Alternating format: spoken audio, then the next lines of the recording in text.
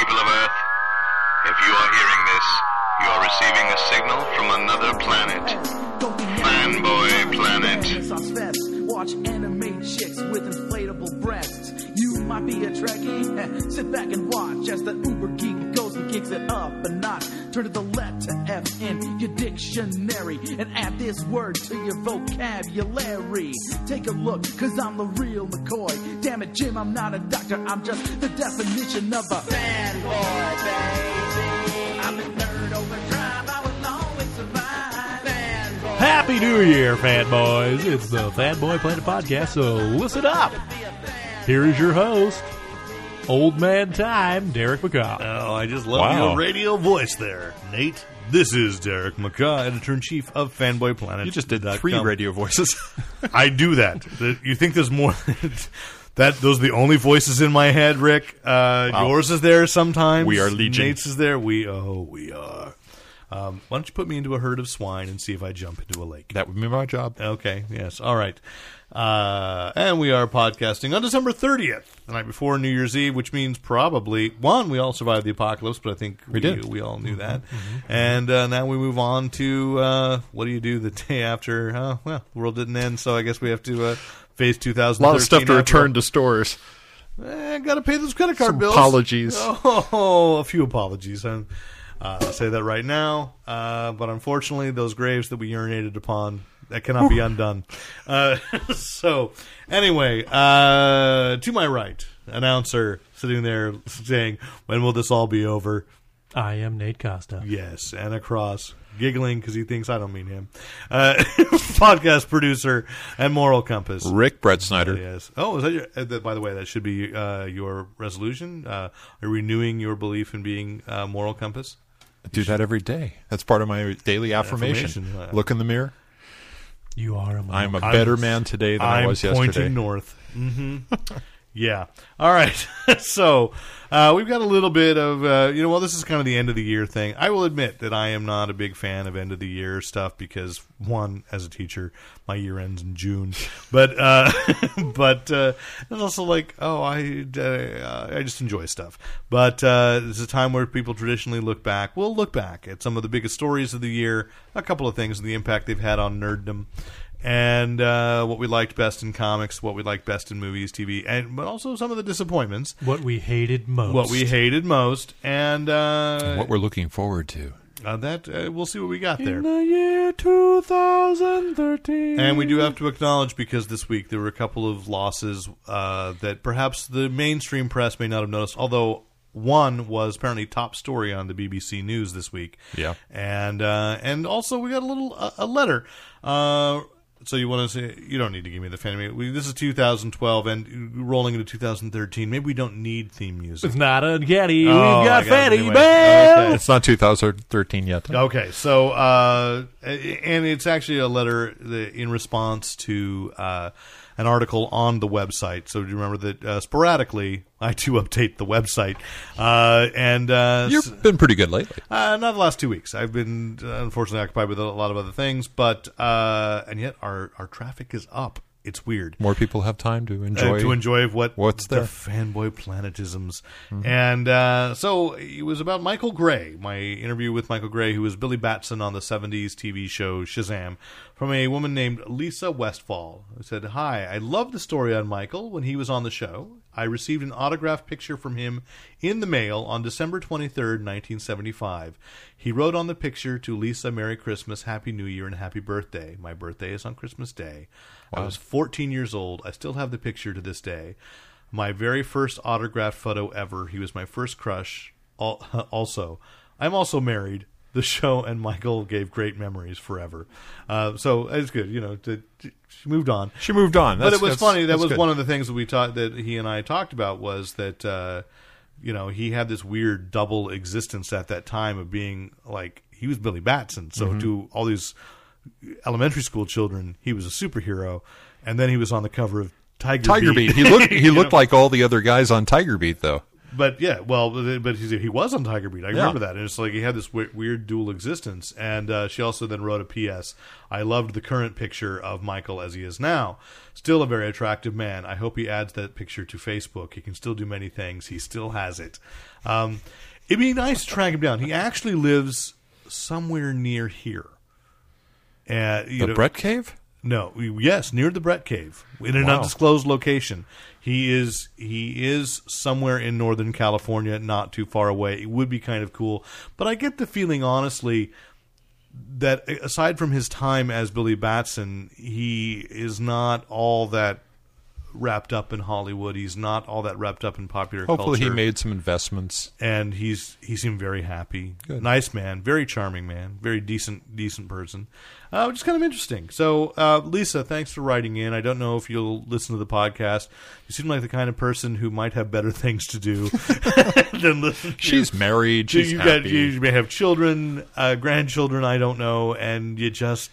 It is a good reminder that there's a lot of stuff out there on the Fanboy Planet website that people can go and find. We try to cover a wide stuff. I mean, it's like I say, I'm really getting the feeling that not a lot of people, for instance, talked to Jordan Hembrow, the toy hunter. Mm-hmm. I mean, I get hits on that every day. I think we're like one of the few sites that gave him attention. And again, he seemed like a very nice man. I enjoy watching the show. I say this is one of my joys of the year, a little bit of the sneak, is that of Toy Hunter, he's fair.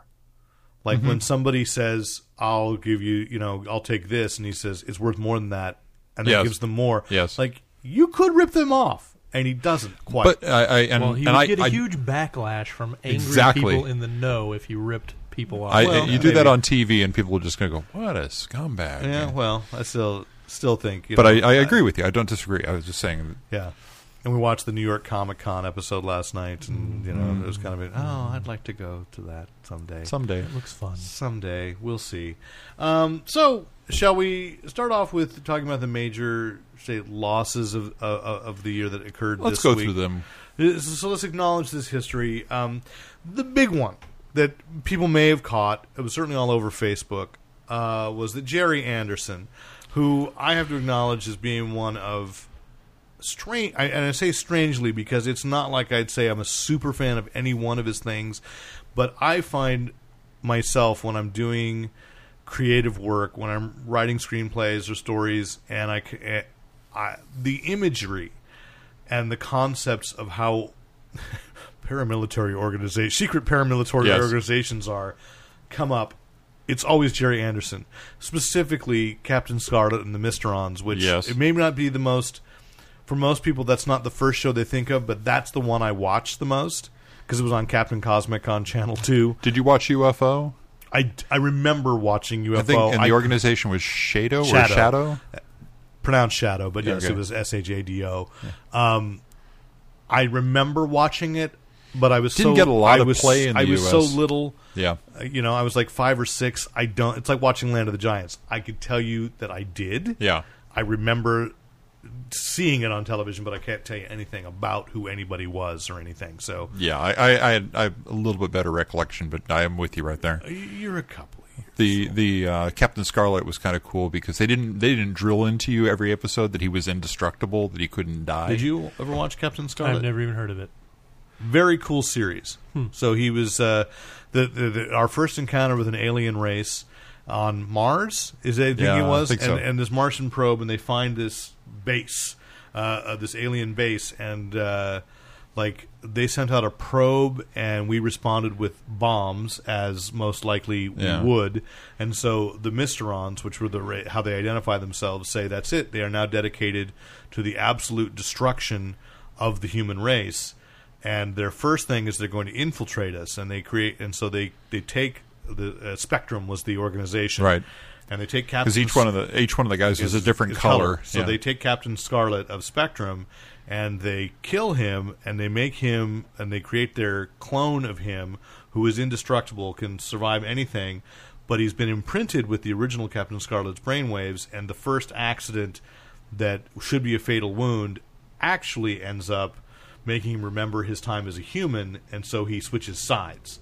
So now they've actually created the biggest weapon they could have used against themselves. That's a super cool premise, when you think of it's for kids on, and he has Saturday morning. He has no powers other than that. He's not super strong or anything. He's just smart, and he talks like Cary Grant. And and they had these really cool uniforms, and Shadow, Spectrum had the angels, so all the women were different colored angels that were pilots in super cool jet things. Fantastic vehicles. Matt and Brian, right? The costumers. Okay. They do a lot of Doctor Who stuff. Yeah. Okay, yes. She came to a party in a Captain Scarlet outfit and I've seen a photo of that, was thrilled that I recognized her. Yes. So Captain, that's a good one. But the thing that he's most known for would be Space 1999 and Thunderbirds. But I remember the Andersons from, actually, I was thinking about it the other day, my very first science fiction exposure, because I didn't get it in books or comics because my parents weren't buying those for me those years, but TV, and it was William Supercar, Shatner flashed you? Supercar, and Fireball XL5. And there's a submarine one, too. Stingray. Stingray was a bit later. So Fireball XL5 and Stingray I knew about before I knew I'd ever seen those shows, and I think Supercar too. Yeah, I had Give a Show projectors with slides of all those, cool, all three of those. So, Give a Show with the looking over at Nate, who's blinking. This came up on the Toy Hunter, where I was like, "Yes, in the days before VHS, our choices for entertainment were limited." So Give a Show was this cheap plastic projector that it was a modern magic lantern. Long slide strips of pop culture things where you had like 6 panels that would and you could project on the wall and they'd have captions. So it was like a comic strip, and you could project the comic strip.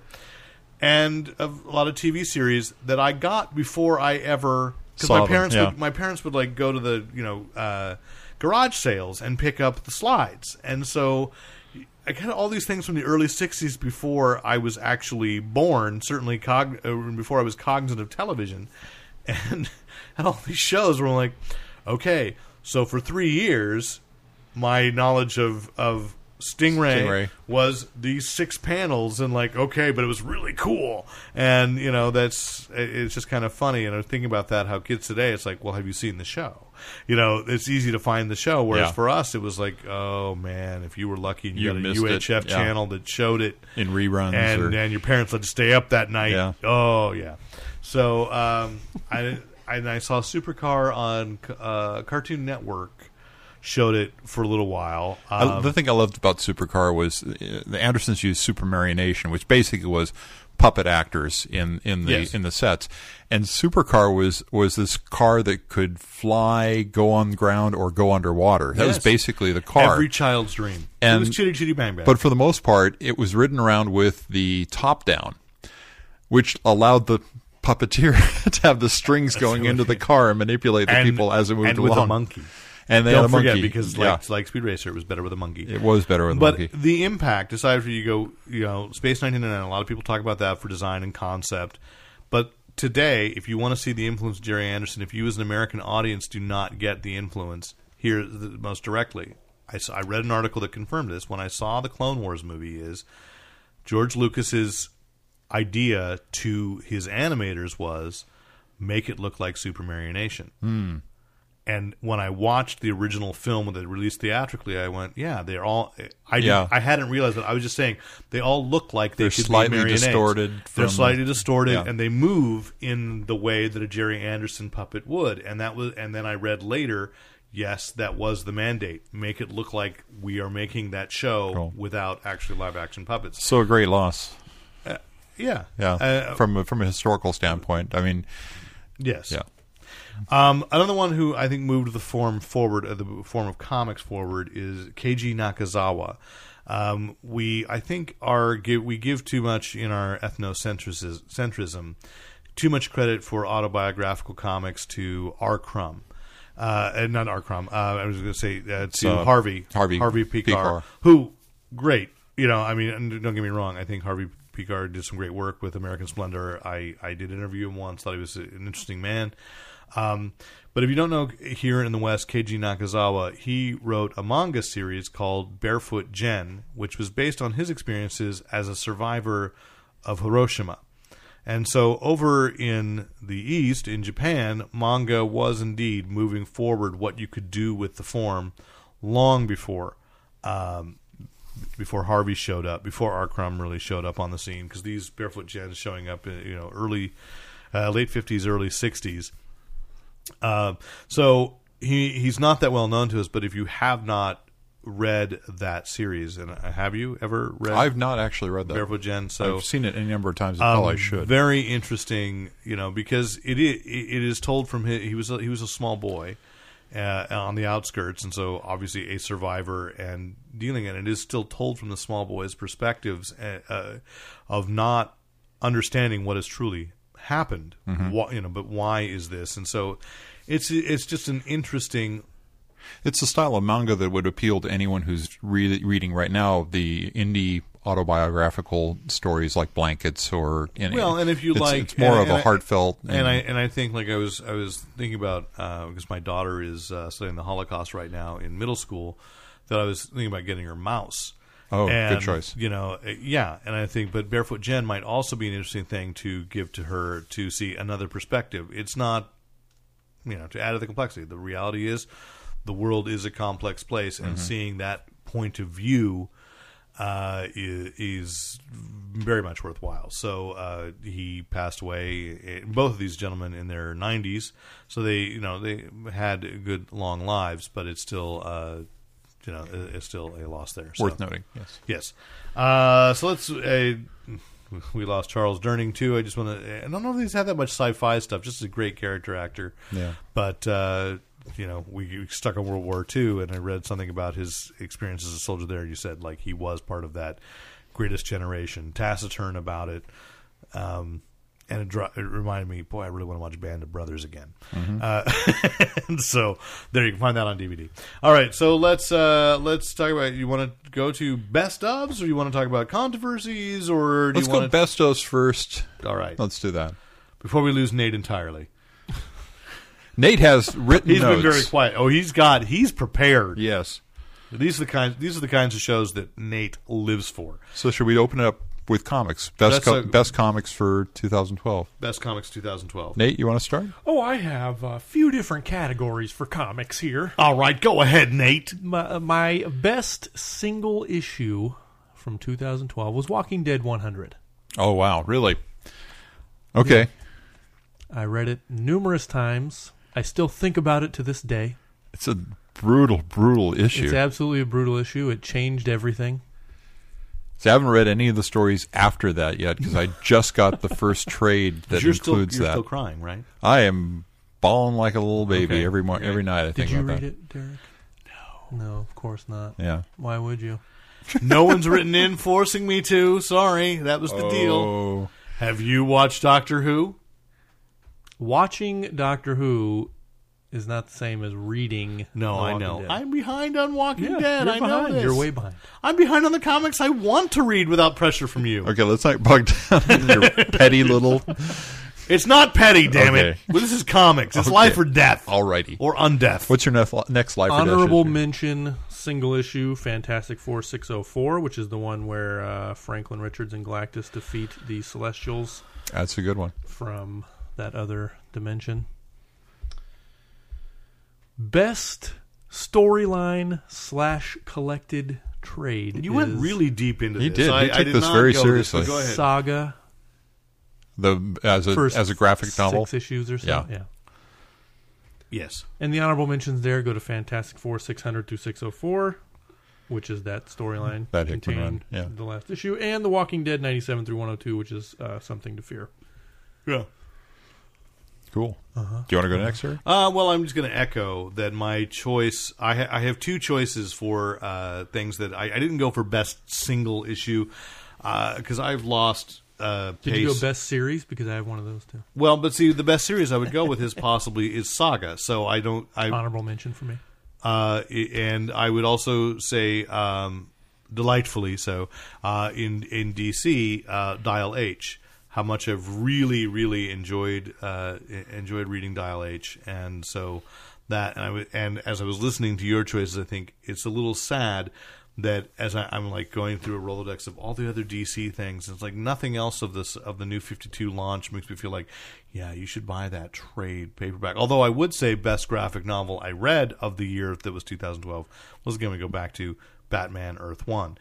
Oddly enough, Oh yeah. from so Jeff Johns, I love you, and I am disappointed in you all at the same time, because you did. He's so complex. He's so complex. Well, that's the way it is with a good writer, right? Is he did the best, Best Batman in a long time. and then still like drives me crazy with all these other things. Although his Aquaman still has maintained my interest. So yeah, that's but then his Shazam hurts me.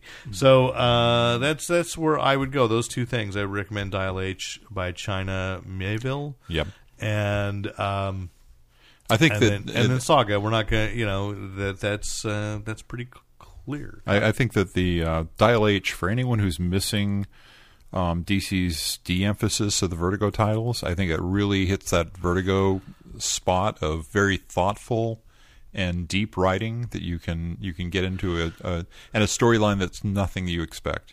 Yeah. That from a book that was arguably a very lightweight concept when it originally came out, the reworking of it for 52. And I would say my biggest disappointment, honestly, was the Doctor Who Star Trek The Next Generation crossover.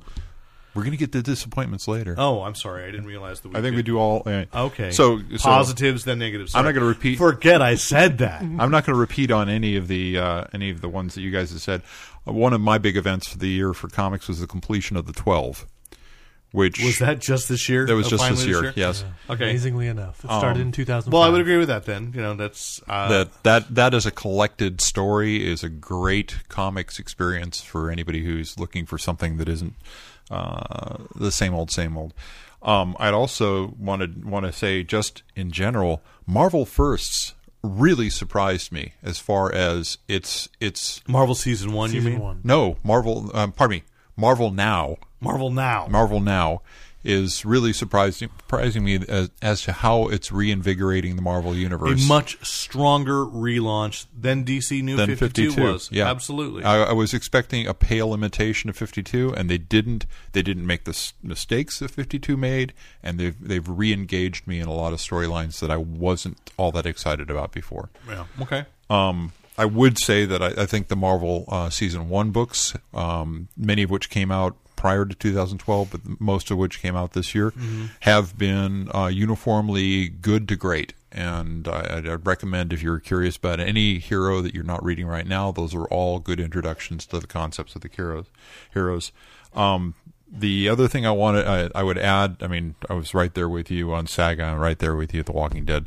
But I want to say that this I think has been the year when digital comics have really started to click for more than just the hardcore nerd. They're being accessible. I think people are getting into them, and I think that the fact that there is a wide variety of stuff out there you can read, and the stuff that's coming out same time digital as it comes out on the stands is really helping too. Well, and I also I think to look ahead, unless I'm jumping ahead of what you want to say, because on the digital is we have not investigated yet Comixology's open submission program, but I got an email this week. I've had my kids, so I've been a little, not spending time delving into Fanboy Planet business, paying attention to them. But this is they sent me out with like 20 books that you could read from their open submissions stuff. Right. So I've read about 5 of them. Okay. So far. I mean, this is the year that maybe Comixology is turning the corner as far as the great advantage of digital is. People can create and not lose money. Yeah, because that's the big thing. That initial print run for a lot of people was just like, if you're buying an independent comic and you were complaining about the $3.99 price, Marvel, I don't think has any business charging us $3.99 for a book. No, but knowing what I know from the few independent publishers that I've tried, that I've done books through, and what I have understood about the business is, if they broke even, that was a miracle, and doing paper. Right. And because their print runs are relatively low, and that just makes them more expensive. And the expense is high. So that's, Comixology may turn out to be a huge boost in creativity, a boost in moving what the content can be forward, and we'll see. So I'm going to investigate that. And I think it's also, I mean, Comixology covers the big guys and some of the little guys in a way that shops can't afford to do anymore. Yeah. They really can't. But you have people like Dark Horse that are doing their own stuff too, and I think it's really starting to happen. So, what about Best in TV? I have more comics. You have more comics? Good Lord, are you still there? Okay, I have go Best ahead. Series. Dude, you took this on. Okay, go It ahead. was Walking Dead. Okay. And honorable mentions being Saga, which we all love. And Saga is very close. It's not like Walking Dead is the best by far, right, by any means. Manhattan Projects, Savage Dragon, Daredevil, and Fantastic Four/FF. Not the new one. I haven't read the new one yet, but the Hickman run. The Hickman run, for this year was awesome. The Mark Waid run on Daredevil for this year, awesome. Hickman on Manhattan Projects, awesome. I oddly enough, I'm going to agree with you. Everything except for I held back on Manhattan Projects because I think that it's. I don't think it's quite hitting right, and I think I expect a little bit more from Hickman. I'm enjoying the hell out of it, but I think it's a little bit. The hell of becoming Rick Brett Schneider's favorite writer is. He expects more. I expect more of, and it's also one that I couldn't. They get held up on a fictional pedestal. I couldn't uniformly recommend to anybody who might say, "I want to read a good comic." I could get whereas Saga, no doubt, I recommend that left and right to people. Yeah. So, but and that's why it only got honorable mention for me. Yeah. But I like the occasional things that are for us. Yes. I mean that's the truth. It's like I wouldn't throw Tolstoy to a kid who's just read Cat in the Hat. So it's true. Are we saving the turds for the very end? Yes. Apparently so. Okay. Yeah. I wouldn't have put it quite so prosaically. My next category. Okay, is but how turds. about? So you want to go TV? Let's go TV. So why don't you start, Derek? Television remains for me the only thing that I will clear my schedule for to make sure I watch within a day. Is Doctor Who. Still remains that. I'm trying to think, and Community. So. If it ever comes back. No, I believe October 19th is happening sometime in February, so I'm very excited about that. And actually, it's interesting. If you look at the house ad for the return of the Thursday night comedies, there's 1600 Penn Avenue, the new one with Josh Gad. Right. But Community does not say final season. 30 Rock says final season. It says new season. So maybe there's hope, and it sounds like things are continuing apace there. I can't think if I've had any big new series that really caught my attention. Not even Toy Hunter. Well, I enjoy Toy Hunter, but I can't say it's more like that's. It's another one of those ones that I don't. What's bothering me about that is it's falling into the same. It's falling into the same pattern that all those shows fall into with respect to the way they build up before a commercial break, the way they come back from a commercial break. It's all kind of the same rhythmic stuff, and it's when you can kind of see it, and I know when to jump ahead, and I'm not going to miss anything. I've got to say that so my discovery this year, and it's not new, it's just new to me. Was that I've had over the last few weeks the chance to finally use that Netflix account I started paying for back in April. And I discovered this British sketch show called That Mitchell and Webb Look. And Mitchell and Webb are the robots in Dinosaurs on a Spaceship that get into an argument. So, like in England, that's the thing about Doctor Who. Right. There's all these guest stars that in England everybody's going, "Ooh, Mitchell and Webb were on," and in America we're all like, "What?" But they did this sketch about a reality show called it said next on the gift shop sketch. So they approached the structure of a sketch like a reality show. Yeah. And it was hilarious. Yes. Because it shows exactly those pattern things where it's like, yes, I'm looking for a gift. Next on the gift shop sketch, will he have the answer? Because he did ask.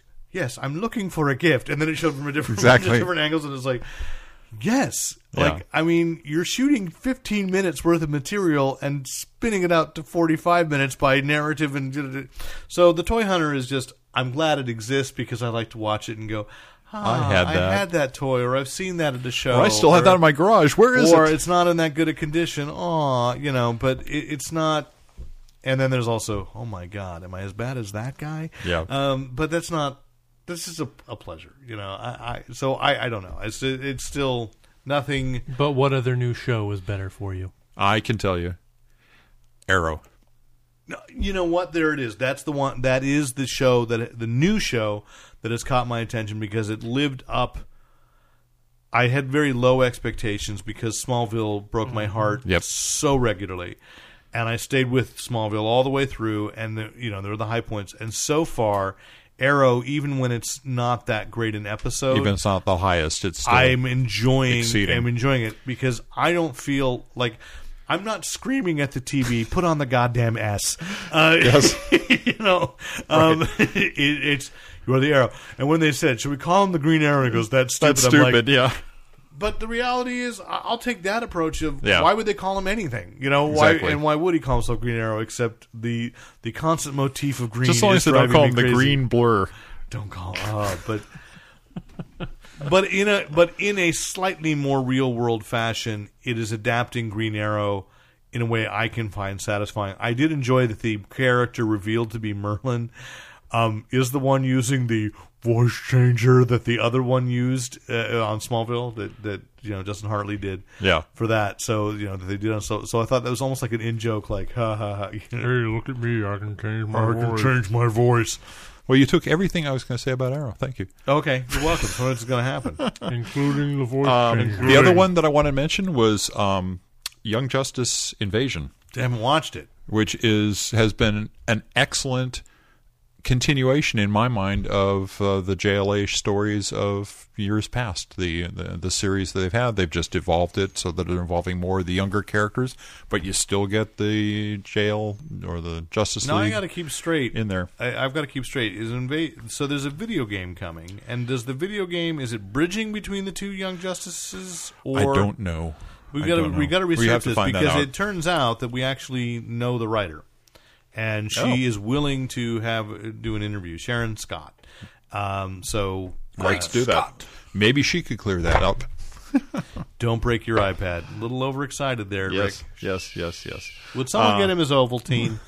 Be sure to drink your Ovaltine. And the other things I was going to commercial.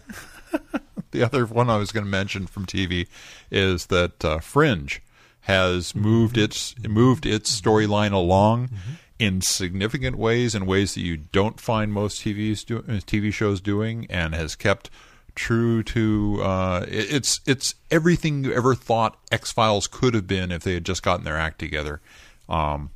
Just love it. The bitter disappointment of X-Files, which still stings. Not as badly as Sci-Fi's Flash Gordon, which is the benchmark for all bitter disappointments. That's disappointments, yes. But for TV, I had two categories. Yes. Best show and best new show. Okay. So for best show, we continued the theme of The Walking Dead. I figured you'd cover that. And the honorable mention was Fringe, and everything you said, Rick, was correct. Yeah. For The Walking Dead, though, they've done nothing wrong in Season 3. Season 2, there are some complaints, and it was a bit slow looking for Sophia. But Season 3 has pretty much been, excuse my language, balls to the wall throughout. Every show has been something big happens, and there's a cliffhanger. And every show has something that makes me cringe and want to turn it off for a second. And I just want, I really selling me on it. Really that. Selling me on it. I'm a little worried about the scene that's coming up. Oh, don't open that cage. No, don't take the hood off the little girl. I would like to talk about, because the shows that you are highlighting, and to some extent, even when I say Arrow, is I was reading an article, I think the AV Club said this was like the last year of television as we know it, 2012. The 2013 changes things because we are changing into shows like this, Walking Dead and Fringe, that take huge leaps forward in their continuity, changing their status quo. Right. And I think more along the lines of what the BBC has traditionally done with the series that we as fans of like.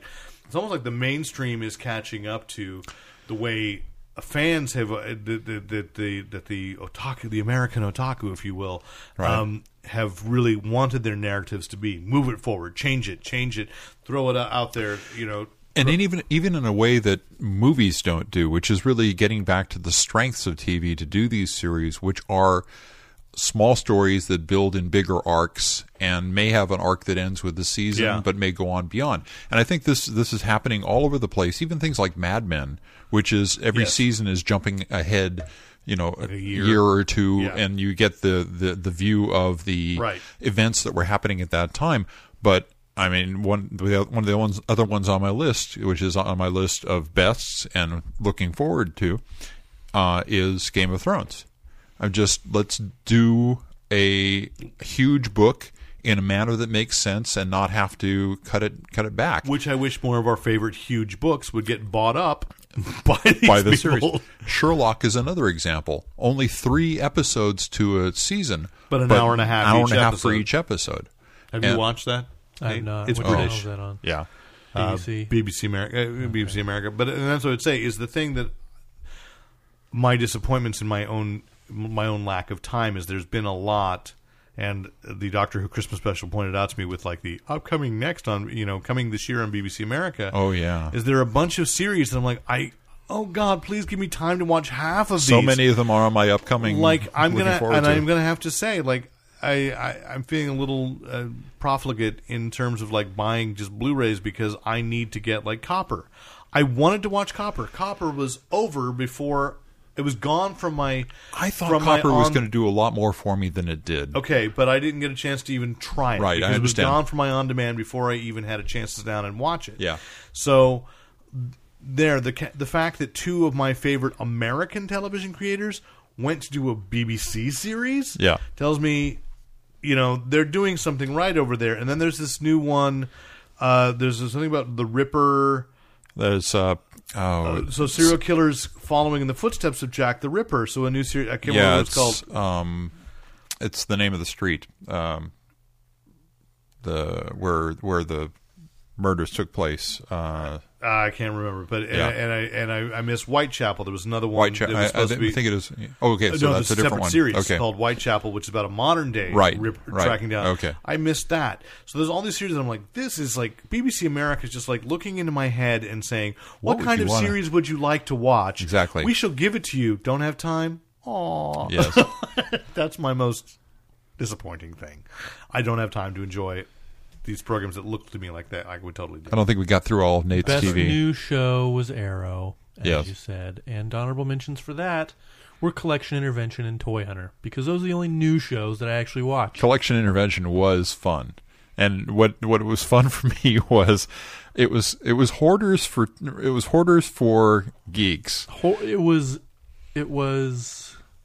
hoarders, but it was hoarders light. Yeah. It made me feel good about myself because I could go, I am nowhere near that bad. We have recorded a couple times from over there. Have you? We have, and I thought, I want this. But, so... See, that's not bad. No, I know. It was like Hoarders if Hoarders kept things in order. Like if there was some rhyme or reason to what they were keeping and where they were putting it. I don't know about that. I think there's some guys... I tried watching Collection Intervention, and I just felt... It just did make me feel bad. There were a couple of times. You can see where the guys who came home from their shopping trip with the objects of their desire, and they went right to the garage and didn't even take it out of the bag and just set it on the pile and closed the garage door. Well, there was that. But there were also the people that had...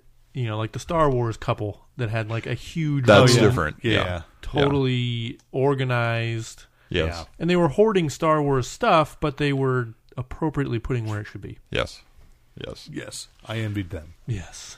So movies. Nate, it looks like you're first on this one. Am I first Nate and on I this have one? the same number one. Okay. So there's no question. So for movies... Avengers. Damn it! Okay, we all had the same. Avengers. That is the best movie of the year. I think it's definitely the movie of the year. I know that Les Mis is going to steal some of the Gold and Silver Surfer awards from them, but no, Yeah. No. I'm sure. No. I mean, look, Avengers is not going to get nominated for an Oscar. That's not. But Avengers is the movie you're going to come back to year after year.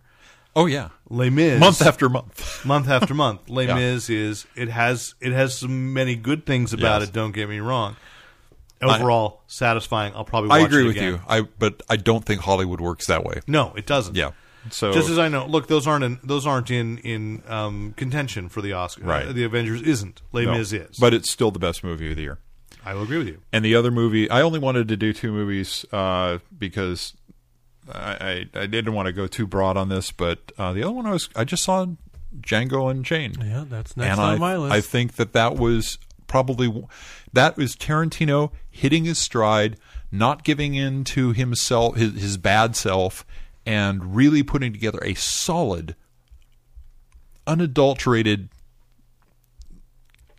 condensed, never boring movie. Yeah. I have not seen it yet. I'm hoping for New Year's Day. Oh yeah.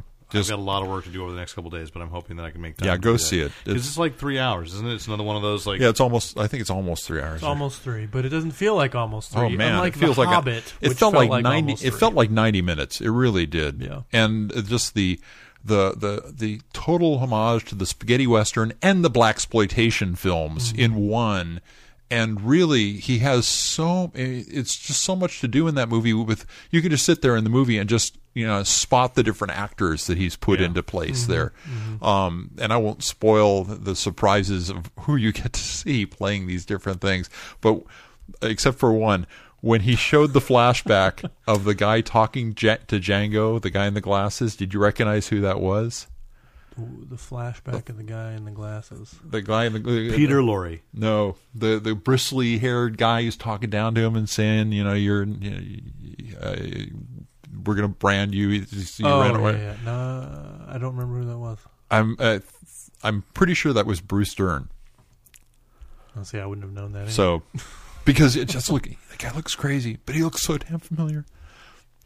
Did you talk with Bruce Dern when he was at... I've never met Bruce Dern. He was at Big Wow. I did. Because talk about a guy who really is. Crazy. He's a little crazy. I felt threatened. Yeah. But in an honored way. Yeah. I was honored to be threatened by Bruce Dern. So, yeah. Okay.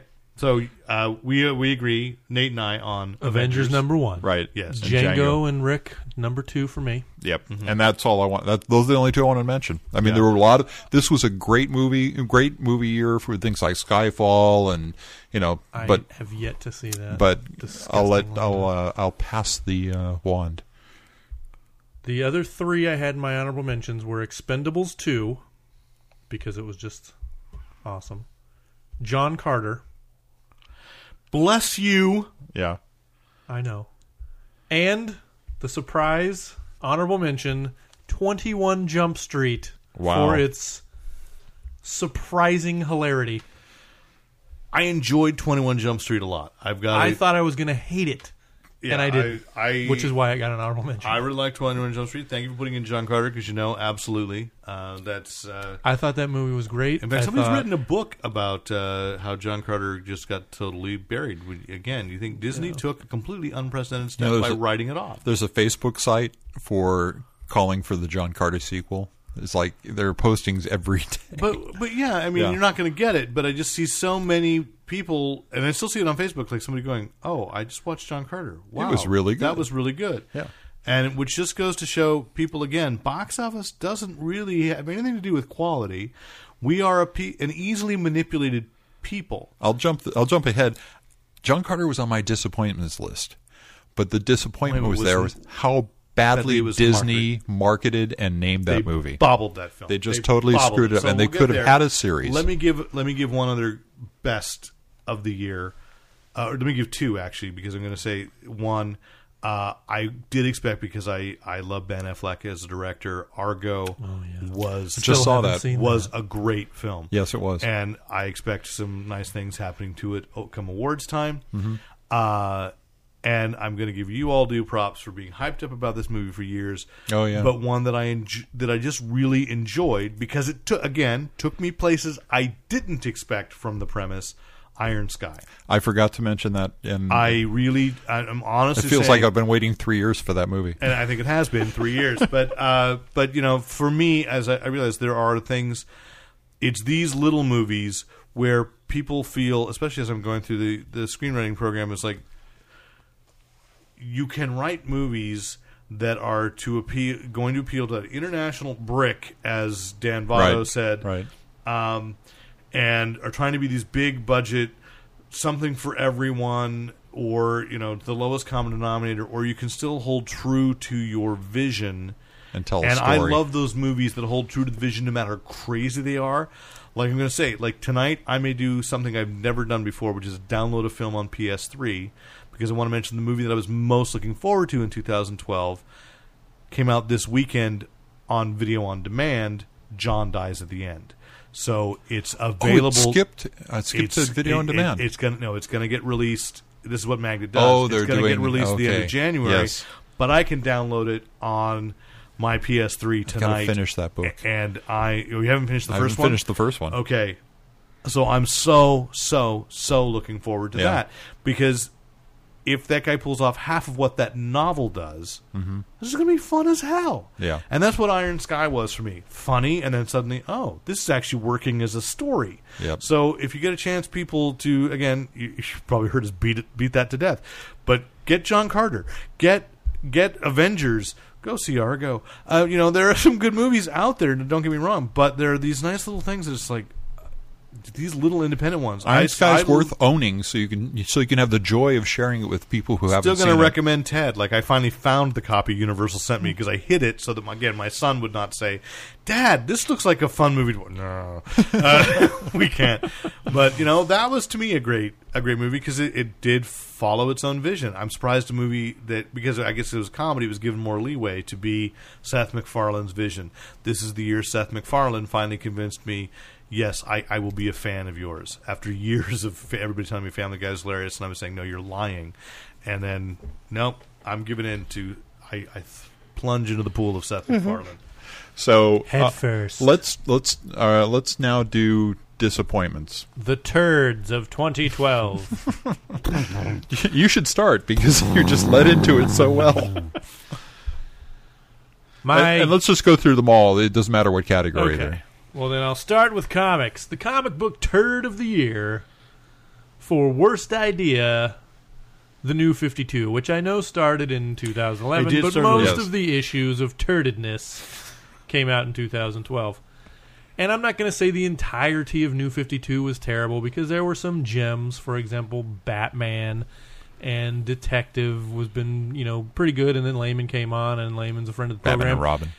And Batman and Robin is good, but let's be honest, most of the New 52 is bad. Specifically Superman. With the exception of Superman, but action by Grant Action's Morrison's been fine. Action's been all right. Action's been pretty good. Superman has been poop. But did we get to mention Gail Simone got rehired on Batgirl? I saw that. No, which is because of fan reaction of saying, like, why would you fire the person who's actually doing it? Did they give any explanation, or they just said magically it's undone? They just went magically it's undone. Wow, it was a joke. So there was a retcon. Hyper time. Yes. What? Gail Simone was never fired. She was never fired. She was born on Krypton. Yeah. And then the dishonorable mention for comics was the Incredible Hulk reboot. Not Indestructible Hulk, but the Aaron, right? Jason Aaron. I had high hopes. Yeah. And they undercut me, and I landed on my head. I agree. My greatest disappointment of the year would have to be Phantom Stranger. Now, I want part to be, of the Pooh 52. But yeah, I want to be kind to it. I'm going to give it hope because of J.M. DeMatteis coming on, because he's interesting spiritually when he writes about spiritual issues, which is what the Phantom Stranger is flailing at. But I finally read that issue, the third issue. Yeah. Officially number 3, which is the fourth issue, with after the hooded issue. hangman or whatever. Yeah. That I realized this is how badly bobbled the Phantom Stranger is that's unofficially a crossover with All-Star Western. Yes. Who the hell is going to figure out that you should be buying All-Star Western and it's going to cross over with the Phantom Stranger? I just happened to buy them both, and that's just poorly done. Yeah. Poorly thought. And On the other hand, there have been things that I will... Which it's so poorly done that if you take the character, the Phantom Stranger, he could have appeared in All-Star Western. If you'd done my idea. And would have tied in better. Yes, that would have made more sense. Yes. That would have made a lot more sense. We should be running DC. Because there have been, you say, bright spots. But the problem with the New 52 still is, to me, the Hollywood movie syndrome is they're blowing their wad. Like, right now, as much as I'm enjoying the death of a family, what are you going to do with the Joker after his face disintegrates? You're doing a fantastic Joker story, but that's only going to work in this universe and with the assumption that this universe is going to end soon, or there is no Joker after this. He has to die, or he has to disappear, because there's just no... They have to expend some incredible... Yes. They have to sacrifice something. And a larger issue is, just as people are upset about Amazing Spider-Man 700, which I actually thought was well done. Yeah. I'm following Dan Slott with it. Yeah. I like the thing, because I've been around comics long enough to understand. Let me speak to the people who listen. Who are worried. There's this thing called the status quo. And the status quo is controlled by a multi-billion-dollar conglomerate, which is more powerful than Dan Slott. And therefore, there's this movie coming out, which we are hypothetically calling The Amazing Spider-Man 2, in which Peter Parker is Spider-Man. You don't think they're going to call it the Superior Spider-Man 1? But what somebody else pointed out, I think it was Comics Beat, that on Ultimate Spider-Man the cartoon on XD, they're like advertising comics. Yeah. And the one they're not advertising is Superior Spider-Man. That basically they're getting this great TV show. I mean, I don't know that the show itself is that great. I've watched a couple episodes. My son loves it. It's fun. It's not my Spider-Man, but that's okay. I've long ago I accepted all these. You have to see the one where he gets turned into Spider-Ham. But you blow my mind. I've got to watch that. And they can't at this moment point kids towards a Peter Parker, because both the book can't reconcile that because world. The book called Ultimate Spider-Man features Miles Morales, right? Who people are acknowledging, good character on his own, really great, and I'm fine with it. We like this moving forward, but for the purposes of marketing and for licensing, it's got to go back to the status quo. Yeah. So I still maintain, as I've said, my theory after reading 700 of what's going on. I believe I'm still right. Totally agree with you. I am still, having read 700. I think that I am right. It's almost written in the footnotes that's how it's going to get undone. Yeah, and because by the time that movie comes out, Peter Parker has to be Spider-Man again. Yeah. Have we talked about your theory? On Can we talk about? Did we talk about it on the podcast? Let's save it for next. Next time. Let's give it a week. Okay, so actually, let's save it for the first issue of Superior Spider-Man. But I enjoyed it, and don't get me wrong. So so my biggest disappointment is fans that think that it's worth threatening the life of a writer over something like this. But the New 52 again it's like Swamp Thing. You're blowing your wad with Arcane. Mm-hmm. It's going to be over. Where's Swamp Thing going to go after this? Where is... You just have to have a good writer on it. He'll find a new place to go. Well, they've had some good writers. And that's and Justice League is... you say it's getting better. The latest issue, actually, I could burn all the other ones. This issue is actually pretty good. But the one I want to say is the great thing about the New 52 that's highlighted what a solid storyteller Paul Levitz is. Because over Earth 2, James Robinson, writer I like... Mm-hmm. Forced into recreating this new JSA that makes no damn sense and isn't called the JSA. Right. And they're wonders. Borrowed from a steampunk Elseworlds. Yep. Where, while still dealing with the same concept in the book World's Finest with the Huntress and Power Girl, Paul Levitz, have you caught up with Damien meeting Helena? Where did that happen? It's happened in the last two issues of World's Finest. I dropped World's Finest after the first issue. Okay. Damien figures out that she's not. That their fighting, that's right. Their fighting styles are, and so at the end of this, they have decided they will treat each other as brother and sister. Though, and Damien is actually humanized and softened by knowing there's someone that is sort of like him out there, but he has also agreed to keep her existence secret from Bruce Wayne. Interesting.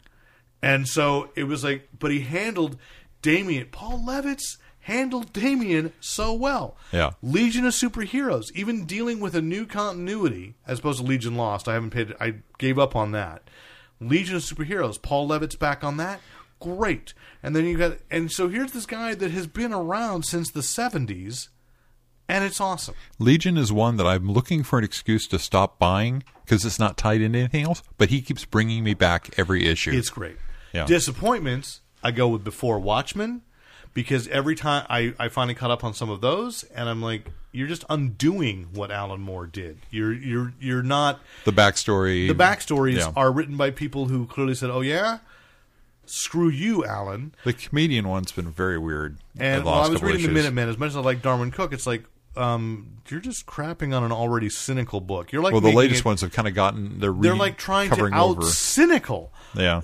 To be, and so that's disappointing. And again, I mentioned earlier Doctor Who and the Star Trek The Next Generation crossover. Not because it's... Well, the art is actually... not growing. I mean, what would be the opposite? I grow Falling more and off. more You're numb to it. It is numbing me at how bad it actually is. Even though they've got the likenesses fine, it's just I notice it's the same likeness over and over again with no actual life to it. It looks like it. They actually look like they've done a Fumetti and then painted over the Fumetti, but not even a well directed. The Fumetti. proportions are wrong. But it's about 3 issues too long.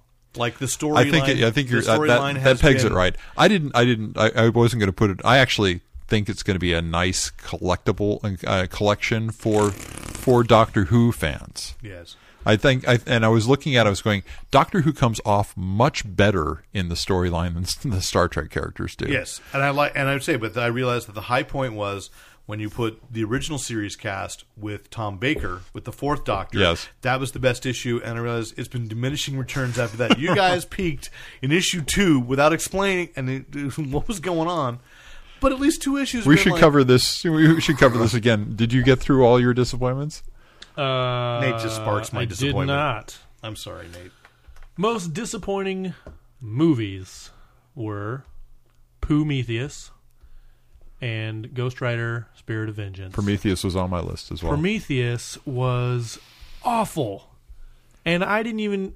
I mean, I was a kid when Alien and Aliens and Alien 3 and all that stuff came out. Yeah. And Alien 3 was terrible, but... Yes. Aliens was awesome. I was like, all right, I'll go in and see this movie, get a little pre-Alien stuff, and it was just mind-numbing how... lame the story was, how terrible the... Can I sum it up for you? Yes. Most of the disappointment you have in a movie like this, you're not sure when you're watching it, but it shows up in retrospect when you try and piece it back together again after the watching. I was able to get every bit of that disappointment as I was watching the movie. I'm like going, there wait a you minute, go. How did that get guy? Isn't that his specialty, being in caves? How did he get lost? Yes. You know, and Yes. it's not even. It doesn't even look that complex of a cave. You know, it's like a tube. How did he? Yeah. Characters acting like idiots in contradiction to their actual expertise. Right. This You were movie hired because you get lost easy. requires no hindsight to remember how terrible it is. Yep. And then Ghost Rider was just... I thought, maybe it can't be as bad as the first one. You know, We beg to differ. I waited until they were both available on DVD, and I had never seen the original Ghost Rider, and then I watched the number 2. I think the original was actually worse. The original was worse. This one had some nice campy moments, but the storyline just didn't hold together at all. I have both on Blu-ray, and I've still only watched the first one. I haven't watched Spirit of Vengeance. But have it. But Kid Macaw watched it and said, awesome. It was awesome. So, but when I went back and watched that first one, I went, again, structurally, you wait an hour before your skull bursts into flames. What the heck? And it's so badly. Okay, so, yeah. All right, go ahead. That was it for me. Okay. I just don't no, remember I'm going to agree that probably my biggest true disappointment would be Prometheus in that it suffered from X-Files syndrome. Don't tell me you have answers when you really don't. Yeah. And that pisses me off. And I'm going to say in hindsight, I'm sorry to say this, it's more of my, as I've let it mull, my biggest disappointment. Not the worst film of the year, but my biggest disappointment is The Dark Knight Rises. Because I like it less and less the more I think about it. And that hurts me. Yeah. And that hurts me bad. It's the only big movie from the summer that I didn't actually want to go see again. Yes. Whereas I can watch The Dark Knight over and over. Yeah. And, yeah. It just, because it contradicted, it did not pick up from what was the promise of The Dark Knight. Yeah. Just we could get lost in criticism of that movie. I don't want to. Let's move on, but because we've been a little bit. Let me cover mine, because I think we got most of them. Prometheus is on mine. Terra Nova for TV was one of my biggest disappointments, because I thought that the premise was wonderful. I thought the cast was pretty good, but their storytelling just kind of fell apart. They had so many things, so many nicely woven bits to discover, and they were going to drag it out too long. And I'm not. They recently said it's not coming back, and I'm not disappointed. I mentioned I was disappointed in the John Carter marketing, not the movie, and the whole waste of the potential there. DC Sinners, I would go further than you did with the Phantom Stranger. The whole Sinners premise so far, because for a couple of reasons. One, I we're never going to get a good question character out of this now. And the question was a character I was looking forward to them bringing back at some point, whether it was going to be on Earth 2 or Earth 1. I didn't care. I love that character, and it's now they've just screwed that character over. And the Pandora character was supposed to be potentially something that they could use to undo some of the mistakes that they made in Flashpoint or somehow, and now that's just totally screwed up. So. But they've got her now, and they've thrown her into another thing, and I'm just, this is a mess. No, it's a mess. It's a total mess, because they're changing their mind left and right. Yep. And that's what people that are leaving the books, as far as creative talent, are complaining. They say they don't know. They work very hard, and I mean, DC had to have worked really hard to make me think that Rob Liefeld might have been sane to walk away from something. Yes. So moving on. I put Curse of Shazam down as a separate entity out of JLA, because it's actually been worse than JLA or JL has been. Yeah. And I wrote this list before I read the latest issue. The latest issue for both the JL and Curse of Shazam storylines, both are much better than they have been. Okay. I don't know that they're going to totally sell me on the Curse of Shazam, because so many things have changed in that. But there's a final panel in that actually makes me think there's going to be something cool happening in it. And the last one I had was Dredd, because I loved Judge Dredd when I was spending an inordinate amount of money on the imported comics. Yeah. And I think that's a story that could be told. And the previews for this with the... Oh, you mean you've seen the film and were disappointed with it? Yeah. I mean, Anyway, I don't want to go any further. It's still something that I don't think you're ever going to get a third time the charm on this, and so let's leave it at that. But that leaves us with what we're looking forward to in 2013. Okay, I should, by the way, mention, because this is weird, the strangest, did you catch the strangest revival, the most obscure and unpromoted revival? IDW last week launched a redo of Joe Palooka? No. The 30s and 40s comic strip about a boxer. Boxer, yeah. He is now a mixed martial arts He's still called champion, and he's Joe Palooka. It looks nothing like the original Ham Fisher strip. And I wasn't even sure, because IDW doesn't give any credit to the original writer, the original creator of the strip. But it was like, what? I picked it up and thumbed through it, and I was like, I don't know, but some people are saying it's actually pretty good. But I'm like, but Joe Palooka? Really? Wow. You think that was a name? If they don't use the name, they lose the rights to it after. I know. But I think that was already given up. So, but I wanted to say video games, because a couple things. Epic Mickey 2, The Power of 2, came out, and it's fun. So my daughter got it for Christmas, and we were playing it, and fun. Again, I'm way behind. I still have to play through my copy of Epic Mickey. But, my daughter offered this criticism. It does not offer enough, she said, for her taste, help. It's clearly for more adult as far as what you can do. Had she had or hadn't played the first one? She did play the first one. She does have it. I bought a copy for myself so that I could play through, and I had no time. But and then just because of this brilliance, and this leads into what I'm looking forward most in 2013. Okay. The Skylanders franchise. Oh. Brilliant. And our friend of the program, an occasional guest, Jason Salazar, has given into it because he's a small child who he has spoiled. I say that pejoratively. No, because she has everything. He posts that like, we got all the figures. It's a video. They got them for themselves. No, not for this. This is Spyro the Dragon, which has been a long-standing franchise in video games, which I played a couple of the games. Thought, oh, they're cute. They're fun. So this is burned sheep. Yes, he burned sheep. That was the most fun for me. Not now. Now. This is just a brilliant game system. You can buy there's 2 games now. There's Skylanders, Spyro's Adventure, and Skylander Giants is the sequel. The sequel just came out in October.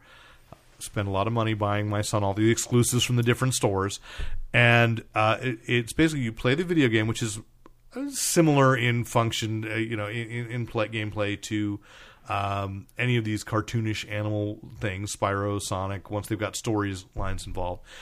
But what makes it different is you get a portal, which is a little stone circle that the original one comes with. It was USB and wireless. Okay.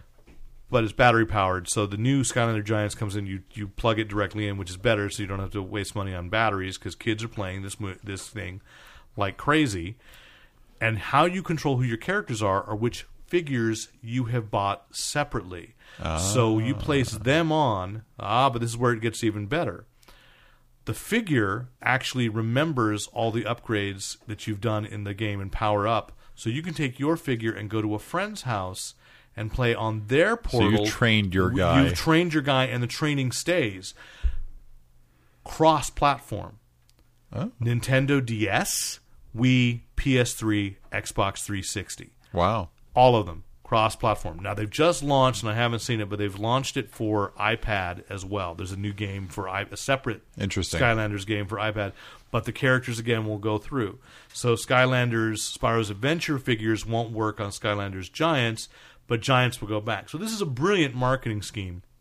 And they did, I didn't understand, for Wave 3, repaints of some of the original Skylanders, Spyro's Adventure characters, with slightly different abilities, which my son went nuts for when I got him for it. He's like, yes! So he knew.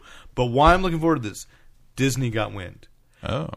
Disney's going to create their own version for 2013. So for Christmas 2013... With their established characters? With established characters. So I think what they're going to do is take this Epic Mickey concept, which is already an awesome game, and they're going to give you figures to go with it to play. So basically, what I love about this is action figures and video games, 2 nerd things just colliding into one, requiring each other. It's the Reese's peanut butter of Fanboy. Oh, my Lord. It's fun. It's interesting. It's clever. Building these continuities up. I'm just into it. Cool. So I'm looking forward to that most for the Disney version. Nate, did you have any video game stuff? Negative. No, you don't? No. What video game Avengers stuff Alliance? Or Avengers... That's not really a video game. Well, it qualifies. All right. Avengers Alliance. Yeah, great. My 2 were Halo 4, which is the first Halo without the original developers, and it took everything up a notch. It's a great storyline, great art, great play. And if you are a Halo fan, it's a no-brainer to go out and buy. And the other one was Walking Dead, the adventure game from Telltale. Yep, which is a story. I mean, it's if you want more adventure in The Walking Dead, the graphics, and the storyline's did you play great. That game, Derek? I actually attended a preview. I was invited to Telltale's suite at Comic-Con and played a little bit of the beginning. Did it scare you? No. I just don't have Which is time why you can probably watch the TV show. I just haven't played. Go ahead, Rick. I don't have time to play much game. What's great about Shut this? up. What's great about the storyline is that you have to make some heartbreaking decisions as to how you react to different aspects of the story that are going to affect how people react to you later on, which is the best gaming strategy you can have in this type of adventure. Involvement of yourself as the character making the decision. So, big thumbs up for that, and not expensive. I mean, you can get it on Steam right now. You can get like 5 chapters for $20. Yeah. So that's worth it. Which they've always been very best reasonable played on a sunny afternoon too. Thanks. Not late at night. That's my Walking Dead problem. Nate, leave me alone. Okay, so what are we looking forward to in 2012? Or 2013. 2013. Whichever year. Starting 2012 again. 2012 there's 2 more days. It wasn't a bad year for me, but I don't want to say what I'm looking forward to. Of course, new season of Doctor Who. Very excited with Clara, the new sidekick, Clara Oswin, whatever she is. Aside from she's adorable, cute as the button. Yep. So Doctor Who's going to hold the most for me for television. Movie-wise, what am I looking forward to in 2013? Really? Do you want me to read you a list? Let me go first, because your list is usually longer than mine. Okay. But Nate usually is right. Yeah, but he's going to agree with Nate. He's going to agree with me. He's my secret. So looking forward to Star Trek Into Darkness. Mm-hmm. How could I not say that? You're right. I'm sorry. Okay. Yep. Pacific Rim. Yeah. Yes. Just looks so awesome. There's a new TV show called Do No Harm, which I looked at and I laughed at that. I laughed at the trailer for that. It looked like the first time I looked at it, I go, that's just a ripoff of Jekyll. But the more I look at it, I think they put the character in a more interesting condition. The show that actually happened last year with Christian Slater called My Own Worst Enemy. Right. Yeah. Which I liked. That wasn't horrible. Hannibal, which is a modern yes, Brian Fuller doing that, yeah. And I think there's actually some sci-fi originals that are coming out that I'm really looking forward to. Defiance, which is coming out as both a TV show and a video game. Yeah. Nuclear Family, which is a post-apocalyptic thing, and then Robot Combat League, which I think I'm not saying it's going to be great, but I think it looks fun. And are your nipples poking through like 3 layers there, Nate? That was and the other one is Continuum. So go ahead, Nate. Okay. In comics, Invincible number 100 will be coming out. Oh, looking forward to specific issues. Is that set to end at not that we know of? Kirkman's no, because Kirkman said at Comic-Con he would like Invincible both to be handed over to someone else at some point, so that he can curse them as he dies. I got one of the big hardback books for Christmas. And he can't wait for him to be working on Invincible 200 and Walking Dead 200. Okay. And then Brian Bendis and is it Brian Hitch? Ultron War next year for Marvel. Oh, yeah. Which was supposed to be a long time ago, but hey, whatever. Well, it seemed like they were leading up to it in the Avengers, and they kind of dropped it. Exactly, they dropped it. Movies. That was when Frank. Don't go too far, Derek. When Frank Cho was doing the art too. This is one you're most looking forward to: G.I. Joe Retaliation. Iron Man 3. Yes, as Rick said, Star Trek Into Darkness. Man of Steel. I'm both looking forward to and not dreading. Looking forward to. Kick-Ass 2. Sin City 2, a Dame to Kill For. Thor 2. Anchorman 2.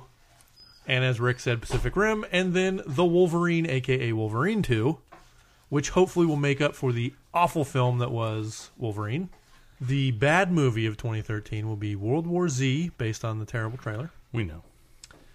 And then TV shows, S.H.I.E.L.D., which how do we not mention that? I cannot tell you. Why didn't you say S.H.I.E.L.D. was a TV show you're looking forward to? Because we're not positive it's going to make 2013. The only person who has said that is Jeff Loeb. And he's the head of Marvel Television. But he's not he's not the head of ABC. Okay, fine. Walking Dead, second half of Season 3, and the hopefully Chew on Showtime. I would hope for that. Yep.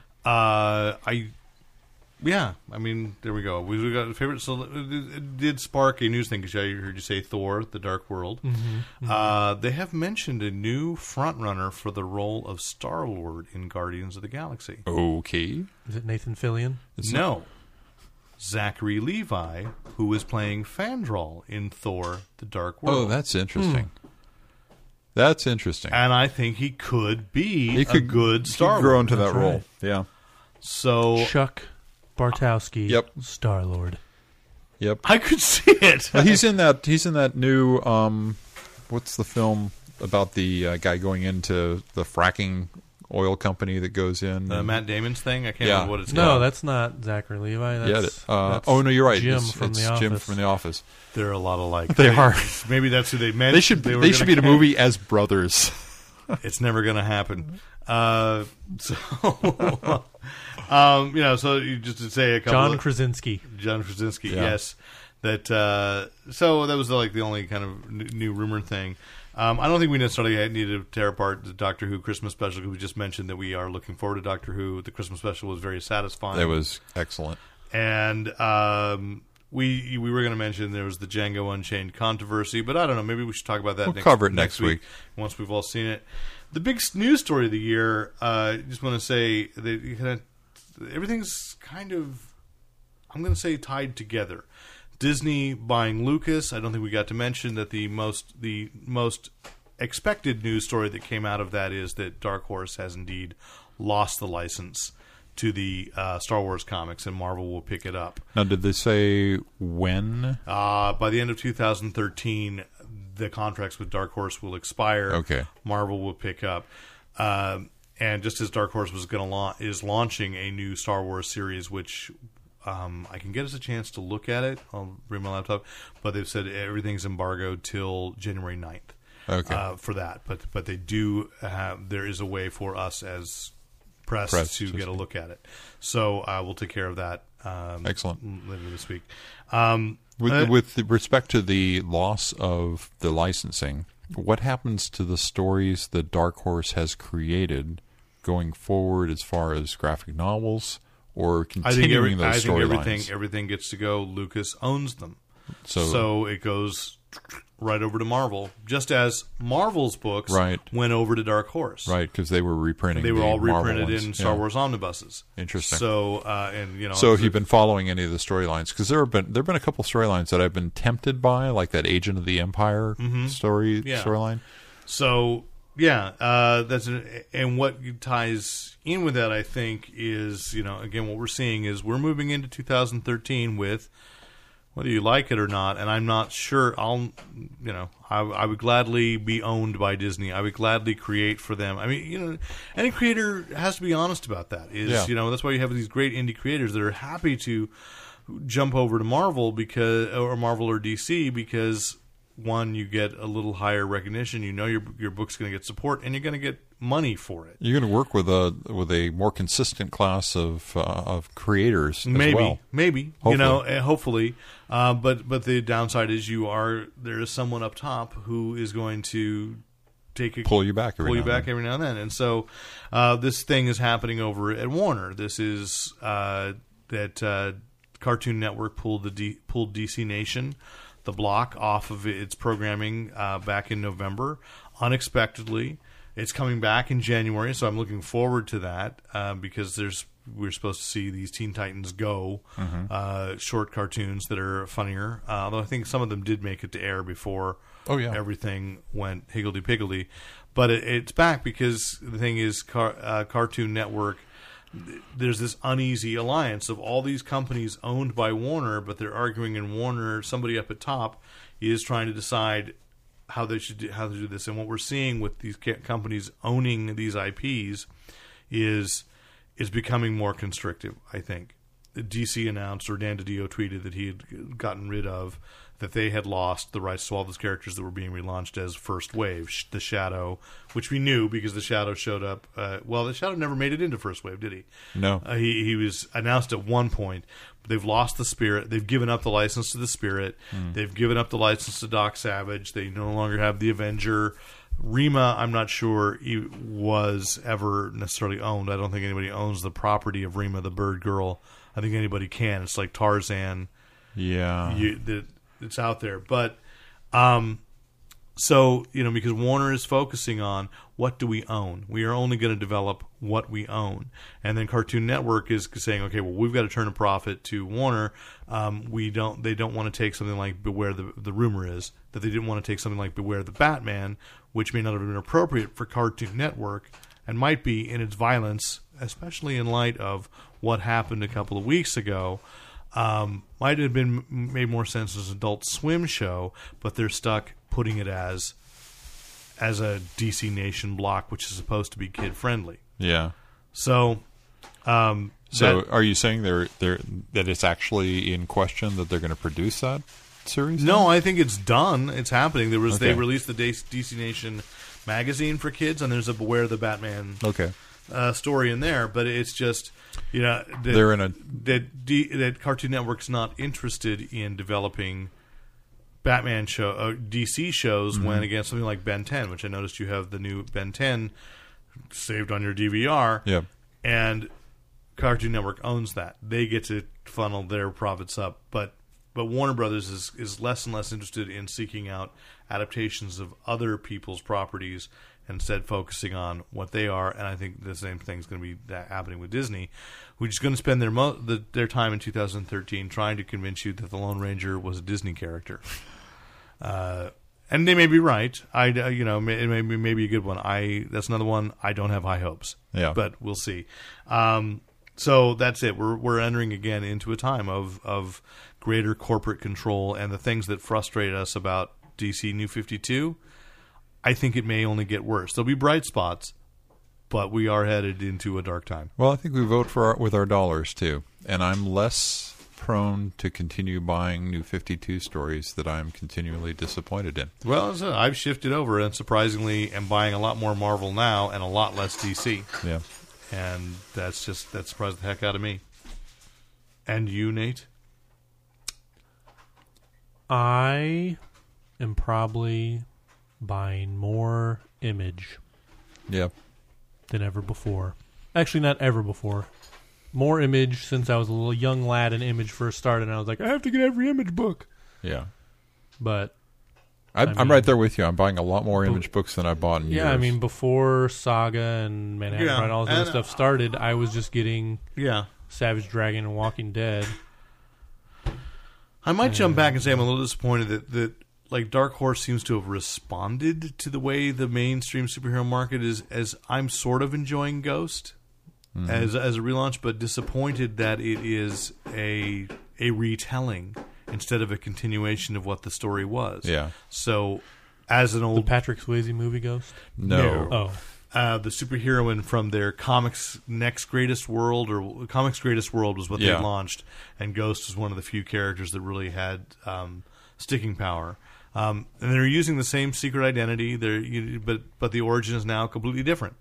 And it's like, well, you've it's the new one. It's not like anybody remembered. I mean, most of the readers probably don't remember the maybe not, original. and so that's why it's, I don't know. Maybe they're just finding it easier to write it with a different storyline. Maybe. So, all right. So when we come back again, when we three shall meet again, it shall be 2013. Crazy. Later in history than I ever thought possible. Certainly in the it does sound like science fiction, though. It does. This year especially, 2013. Yes. It was going to be the 20th century forever for me. I keep finding myself going, it's hard. So when we meet again, it'll be 2013, and we'll be a whole new things, because apparently next week in comics, there was 8 new comics came out this week, and now and on Wednesday, 2013 is going to begin with about $1,000 worth of comics. I know on the shelves. week before that was huge too. I mean, Yeah. So we'll look forward to it. And you know what else I look forward to in 2013? The return of the Venture Brothers. I need the Venture Brothers. And Archer. I need to catch up on Archer. But Marvel made up for the fact that there are only 8 comics by making Spider-Man 700 $8. Yeah, they did. But I didn't feel as ripped off as I could have. The add-on story in the end was pretty weak. But I haven't read the Avenging Spider-Man 15.1, which supposedly I I bought it, but I haven't picked up that yet. So we'll see. We'll come back and we'll talk about that, and we'll talk further about my theories about the superior Spider-Man later. So until 2013, I'm Derek McCaw, editor-in-chief of FanboyPlanet.com. And if you have comments, questions, compliments, commentary, criticism, write in to editor@fanboyplanet.com. And if you're listening to us, this podcast, you can get it through iTunes. Subscribe, rate us, go ahead. Find us on the Stitcher app. Find us at www.fanboyplanet.com. There is still time, by the way. You've gotten your money for Christmas. Go back at our podcast gift guide and get the stuff you wanted that you didn't get.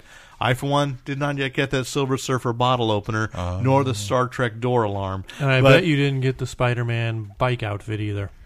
Again, spandex is a privilege, not a right. I understand that. Oh. And for all of you who are thinking, if you're just going out on New Year's Eve, you said, I'm playing comedy sports, you all narrowly avoided me being the New Year's baby. They had a diaper ready for me, but they decided to have me ref the 10 o'clock show. So I understand that. But, and kick into, if you feel like it, PayPal, please support us, keep us going. And Facebook. And Facebook page, Twitter. Go ahead and feel free to post your best of the year on the Facebook page. Please do. Tell us what we missed. I love it. I would love to hear, because every now and then somebody comes across something and like, I didn't hear about that. And what did we miss? What's the Iron Sky of 2013? Ooh, yeah. That's the question. There's been a lot of hype coming, and that came out of left field. I actually came out of Germany from Rick. But, none of us had heard of it until Rick came back from Germany. So what have you discovered that might be that thing that we will love at the end of 2013? So, anyway, I'm Derek. I am Nate Costa. And I'm Rick Brett Snyder, reminding you to use your powers only for good.